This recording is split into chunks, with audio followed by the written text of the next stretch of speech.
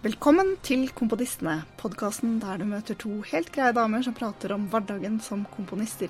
Vi snakker om det som brenner akkurat nå, drøfter bagateller og eksistensielle spørsmål, gir tips og triks som gjør kunstnerhverdagen bedre, og diskuterer siste kunstopplevelser.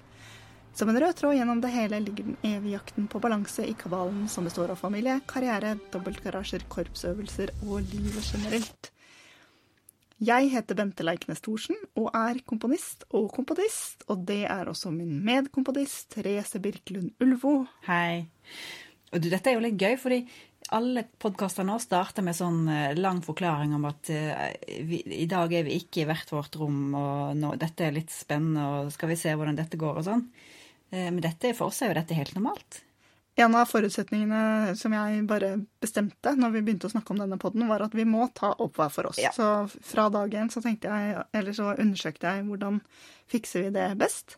Men ja, det er veldig deilig å ikke måtte over det hindret nå. Det er nok annet digitalt å lære seg om dagen, kan man si. Det er det, men jeg tenker jo som en sånn grunnleggende ting, at overfladisk, men grunnleggende ting, at jeg er veldig glad for at internett kom før korona. I dag når vi spiller inn så er det mandag 23. mars, og i dag fikk vi oss en hyggelig overraskelse midt på dagen. Ja. Jeg må nesten fortelle om hvordan jeg fant dette ut. Ja, det må du. Fordi jeg ringte hjem til mine foreldre, som i stedet for å si hei, sa hei Beate.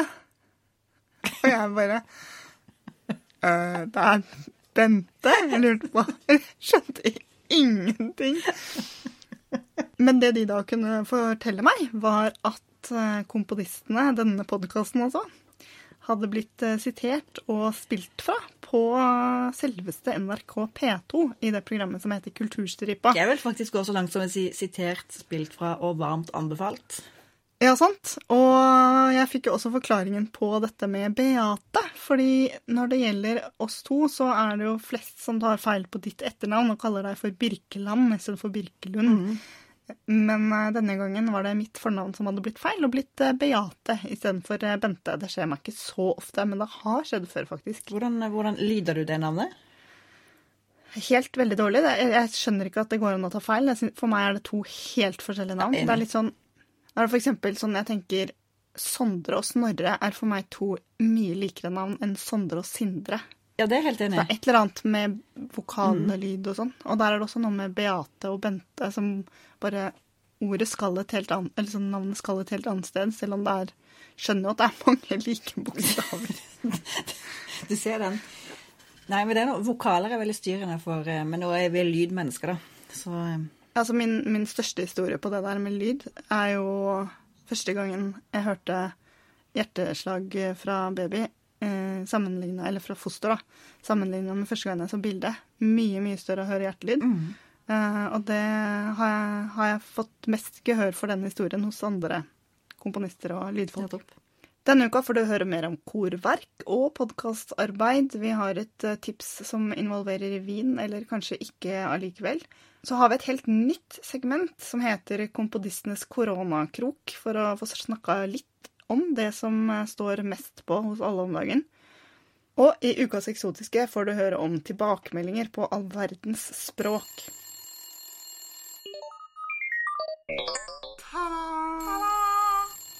Jeg må innrømme, forrige uke så var jeg litt sånn lammet av alt dette med plutselig hjemmeskole og alt fremover som blir avlyst og flyttet på, og uklarhet, og hvordan skal man organisere seg, og hva skjer nå, og hvordan skal man prioritere, og i det hele tatt.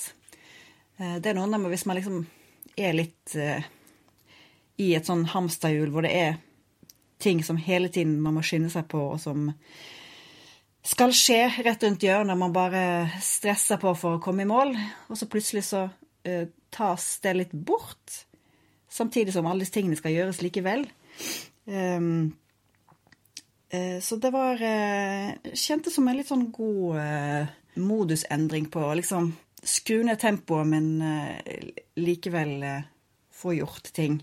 Og nå har jeg kommet inn i den få gjort ting-modusen altså, så nå er jeg i gang med å komponere. Og det er fint, og nå skriver jeg på et korverk, eller vokalverk. Det et verk for Norges ungdomskor og Nordic Voices, som egentlig skulle vært seminar med allerede den første koronahelgen, holdt på å si. Altså... 13.14. Ja. Eller 13.15. Så det, altså, jeg har skrevet masse før, men... så der skulle vi ha øvingshelg på det, og så skulle jeg fullføre det etter det.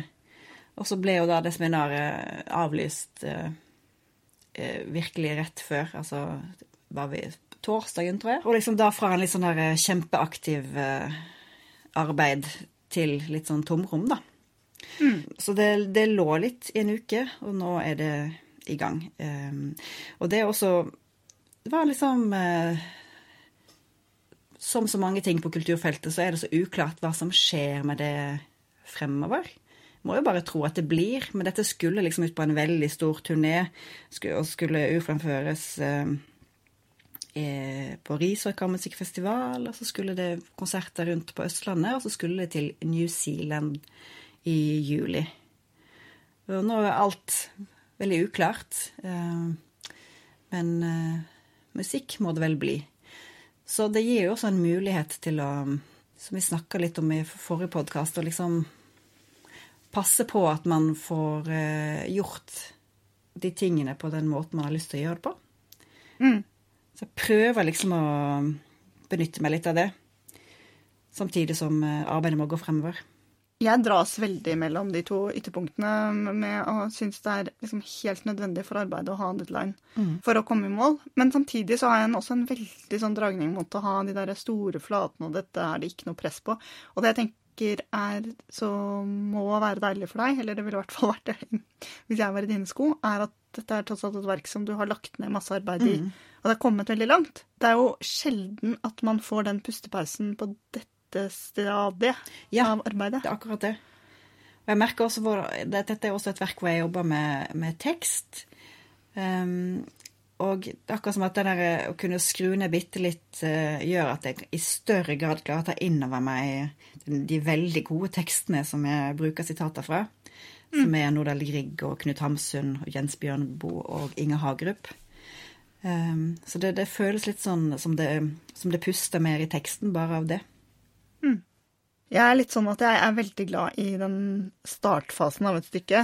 Altså hele inkubasjonstiden, når alt er på en måte mulig fremdeles, og stykket er ikke ødelagt at jeg har begynt å jobbe med det nå. Nei, ubesudlet. Og så har jeg en sånn fase som jeg egentlig er veldig glad i, sånn helt på slutten, når nesten alt er på plass, og jeg kan sitte og pusse på det, eller finjustere det.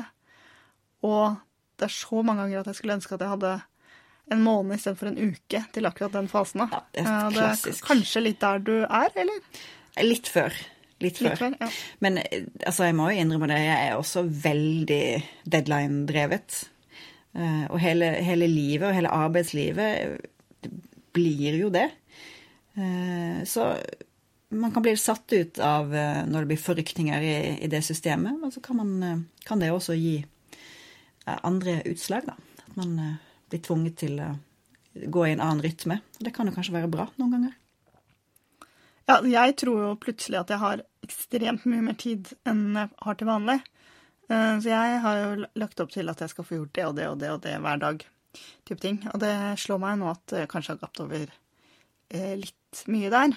Fordi selv om man får mer tid av å ikke reise for eksempel, og det er noen møter jeg ikke er på, og det er en del arbeid som er satt på vent, så skjer det fremdeles mye, og plutselig avbrutt av ting som skjer, som jeg må ta stilling til, eller selv om jeg slipper reise, så tar det å følge opp hjemmeskolen mer tid. Så jeg har ikke helt funnet ambisjonsnivået ennå, men jeg merker også at jeg har tatt frem en del prosjekter som har blitt ligget en stund, og kjenner at jeg tenker mer fremover på nye prosjekter, og det handler om den litt sånn rare tida vi er i, da, og at det er mer tid på en eller annen måte. For oss da, som lever dette rare livet. Jeg kjenner meg ikke helt igjen i at det er mer tid enn vanlig, men det handler litt om alder på barn og sånn, og at jeg er den eneste voksne hjemme her på hjemmeskole dagtid, men det er i hvert fall en annen puls i både forventningene og tempo i kulturlivet, så det påvirker jo hva som forventes av oss. Min siste uke har i veldig stor grad handlet om denne podcasten. Ja. Fordi det begynte jo på mandag med at jeg skulle sette meg ned og klippe episode 32, som vi hadde tatt opp for en god stund siden. Og da jeg satte meg ned med den, så vil jo erfarne lyttere huske at det har jeg unnskyldt for at den ble ødelagt. Da gjorde jeg noe uopprettelig feil med noe filnavn. Og tro du meg, jeg prøvde det meste. Men jeg brukte en del tid på det. Men hur om allting så gikk vi jo da friskt på og tenkte at ja vel, så den episoden tapt, men kanskje det fint for våre lyttere å få noe helt friskt og ferskt. Så selv om det var en veldig fin episode som vi gjerne skulle ha publisert, så får vi i det minste gjøre noe nytt da. Og så fikk jo noen den briljante ideen at la oss ta ukas tips og lage det som en egen episode.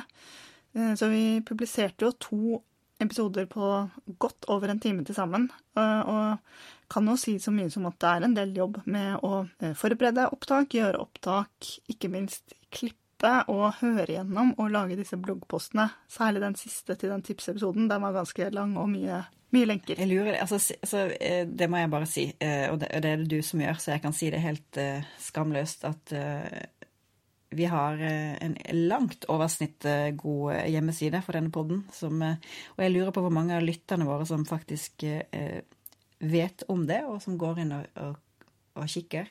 Det for hver eneste episode så det jo en utfyllende bloggpost med lenker og bilder og det ene og det andre. Ja, jeg kan jo se at det noe aktivitet der, så det noen som vet om den. Og så tenker jo jeg at det et fint tilbud til våre lyttere, at det finnes der. Men det også en veldig fin dokumentasjon for oss. Absolutt. Fordi det å huske akkurat hva vi sa i episode 13, det ikke så lett ut fra de andre notatene vi har. Sånn at det å ha en sånn litt sånn kjappere dokumentasjon å lete i da, enn et helt lydopptak, det også litt fint, kjenner jeg. Ukas tips. For noen år siden så gjennomførte jeg et lite sånn stunt på kontoret. Det jo sånn at når man har enkeltpersonforetak, så det jo ikke så mange på jobben. Og noen ganger så savner jeg de der fellesskapene man har på andre arbeidsplasser, hvor man flere sammen. Mange steder har man jo noen ritualer. Jeg har etter hvert også fått tatt del i noen av de på sånn felles lunsj et sted hvor jeg jobber litt. Eller på Musikkhøgskolen hadde min nærmeste overordnede en periode, en sånn fredagssamling en gang i måneden, som var veldig stas. Den gangen jeg snakker om nå var jo før alt dette, og da tenkte jeg, hva gjør de på sånne jobber som jeg ikke har? Vinlotteri. Så jeg arrangerte vinlotteri på jobben. Jeg gikk på Nordli og kjøpte en sånn loddbok, og så gikk jeg på Vinmonopolet og kjøpte en vinflaske, og så gikk jeg hjem og kjøpte et lodd, og så hadde jeg trekning, og jeg vant den vinen. Fantastisk. Og nå skal jeg ikke foreslå at folk skal ha vinlotteri med ungene sine, men kanskje det verdt for de som har hjemmekontor og hjemmeskole nå å finne noen sånne vi hjemme sammen ritualer som går litt utover det man ellers gjør i en uke da. Men det får meg bare til å lure på alle de som har en arbeidsplass, som jobber et sted. Altså, jeg blir så nysgjerrig på hva som finnes av sånne ritualer og ymse sosiale tiltak. Vet veldig lite om det, kjenner jeg. Det liksom frilanslivet som har vært hele arbeidslivet, så det har vært gøy hvis folk vil fortelle litt om hva man driver på med rundt på jobben. Send gjerne inn hvis det noen som har en jobb som hører på dette.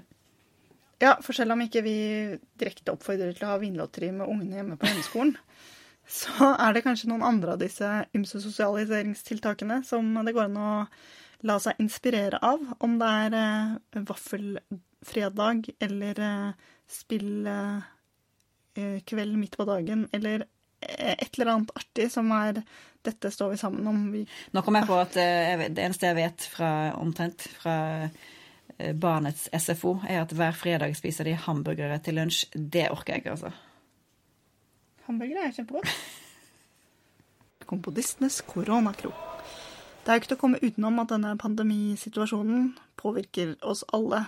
Og selvfølgelig først og fremst de som syke og pårørende, og alle de som står i førstelinja. men det påvirker jammen alle oss andre også. Helt klart. Så vi tenkte at i Komponistenes koronakrok så kan vi få snakka ut litt om det som skjer, selv om det sildrer jo inn i flere av de andre postene også. Hvordan synes du denne første uka i en slags sånn karanteneaktig tilværelse har vært? Hva har det vært det vanskeligste hos deg? Nei, det jo litt sånn at det blir veldig smått å snakke om, men siden du spør da, så må jeg si at sånn rent personlig så det ganske krevende med hjemmeskole og 2 barn og 1 voksen hjemme. Det ikke sånn at jeg har fri fra jobben selv, så døgnet må strekkes, og konsentrasjonen må strekkes, og alt det der. Men på den andre siden så det litt sånn at, litt sånn som vi snakker om i introen til podcasten, dette med å prøve å finne balansen i ting, at jeg en som veldig ofte på reise, eller har lange dager, og mye borte, og ofte føler på at det altså, ikke strekker til sånn hjemmemessig da. Og nå vi jo sammen, 24 timer i døgnet, og det fungerer jo bedre enn frykta, for så vidt. Og det jeg vil også si at det oppleves, i hvert fall enn så lenge, som en sånn reell påfyll på samværskvoten. Og det fint. Det jo en del ting som man ikke får gjort før det skjer et eller annet i verden som gjør at man må. Nei, og det jo i dag skole, teknologi, møter digitalt, har jo bare får jo et sånt gigahopp nå om dagen, så det jo noe med det. Men, ja, og det jo, jeg har jo allerede nevnt det en gang, men altså, bare, det jo, hvis vi skal bare reflektere 5 sekunder over hvordan dette hadde vært, hvis ikke vi hadde vært et så digitalt samfunn som vi så takk for det. For meg så det kjipt om dagen, det som sikkert mange kjenner på, at det familiemedlemmer som man skal unngå av smittefare. Men for meg så har jeg også en ekstra sånn, jeg har familiemedlemmer med andre sykdommer, som jeg veldig gjerne skulle ha vært nærere på i denne tida, som bare umulig fordi det fare for smitte. Og det skikkelig bånd i bøtta å føle seg så på siden, eller fjernt fra situasjonen da, når det en situasjon hvor du veldig gjerne vil være nær. Tenker du mye på at det med at det uavklart hvor lenge det kommer til å bli sånn? Jeg prøver å ta 2 uker av gangen, og der kjenner jeg også hjernen min helt sånn delt da. Den ene hjernehalvdelen tenker at tenk 2 uker frem i tid, og dette går over snart, og den andre halvdelen sånn, dette var i hvert fall til sommeren kanskje mye lenger. Og det gjør seg jo ymse utfall i hvordan jeg tenker tid fremover, for eksempel på helt andre områder og med undervisning, hvor jeg måtte sette meg ned i dag og tenke på et fag som jeg skal ha på fredag, og så slår det meg plutselig at ja, men selv om jeg kan gjennomføre det jeg hadde tenkt å gjøre for dem, så det jo ikke sikkert at de får gjort det som det skulle forberede de på i hoveddelen av faget. Nei. Så kanskje det ikke noe poeng at jeg gjør det. Altså, for å være mindre kryptisk så det direksjon hvor jeg gjennomgår verket i sånn analyseform for det. Og hvis de faktisk kommer til at det ikke kan gjennomføres eksamen eller undervisning videre på grunn av det fagets karakter, så faller jo min del bort også.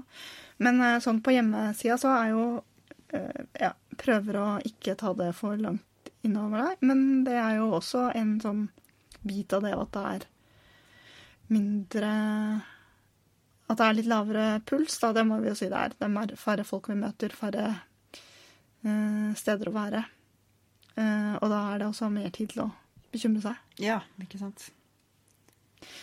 Men lyseglimtet for meg denne uka, det at jeg har vært og hentet kontorpult og stol og litt utstyr fra Oslo-kontoret mitt. Ja, det veldig bra. Du har fulgt dine egne råd, det liker vi. Ja, jeg har det, og det første dag i dag på hjemmekontor oppgradert, og det så deilig. Det akkurat alle de tingene vi snakker om. tingene mine er på samme sted. Jeg kan gå fra det og komme tilbake, så er det ingenting som er flyttet. Veldig bra. Det er mulig å lukke døra og få litt ro. I det hele tatt. Veldig, veldig fornøyd med det. 10 poeng til deg.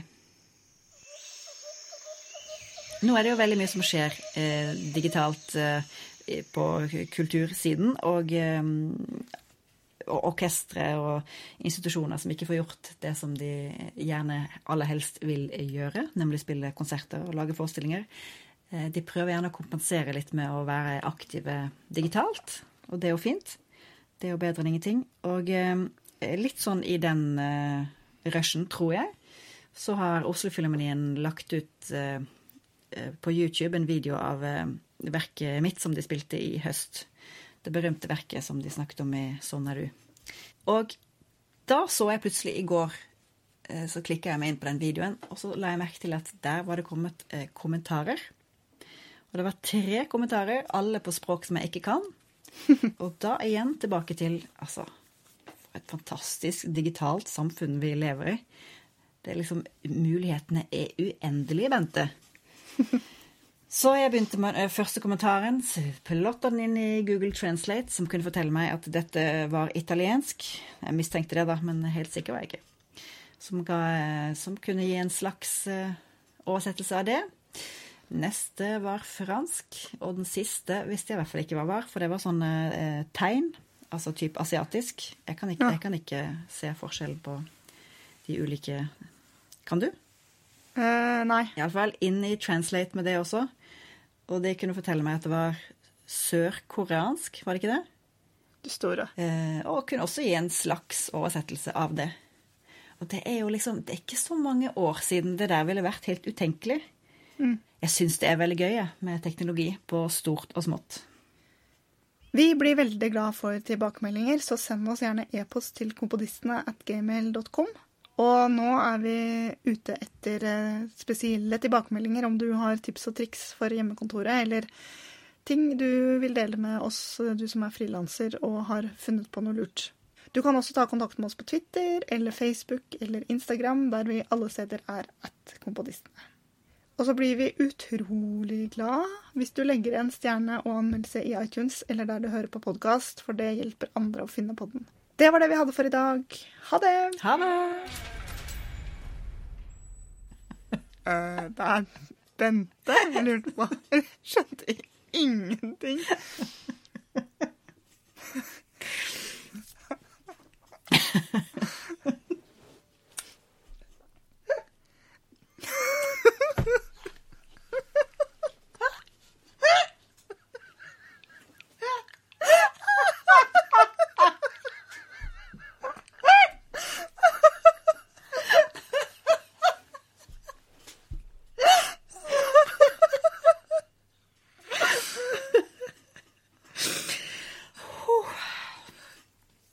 Ja, dette må vi.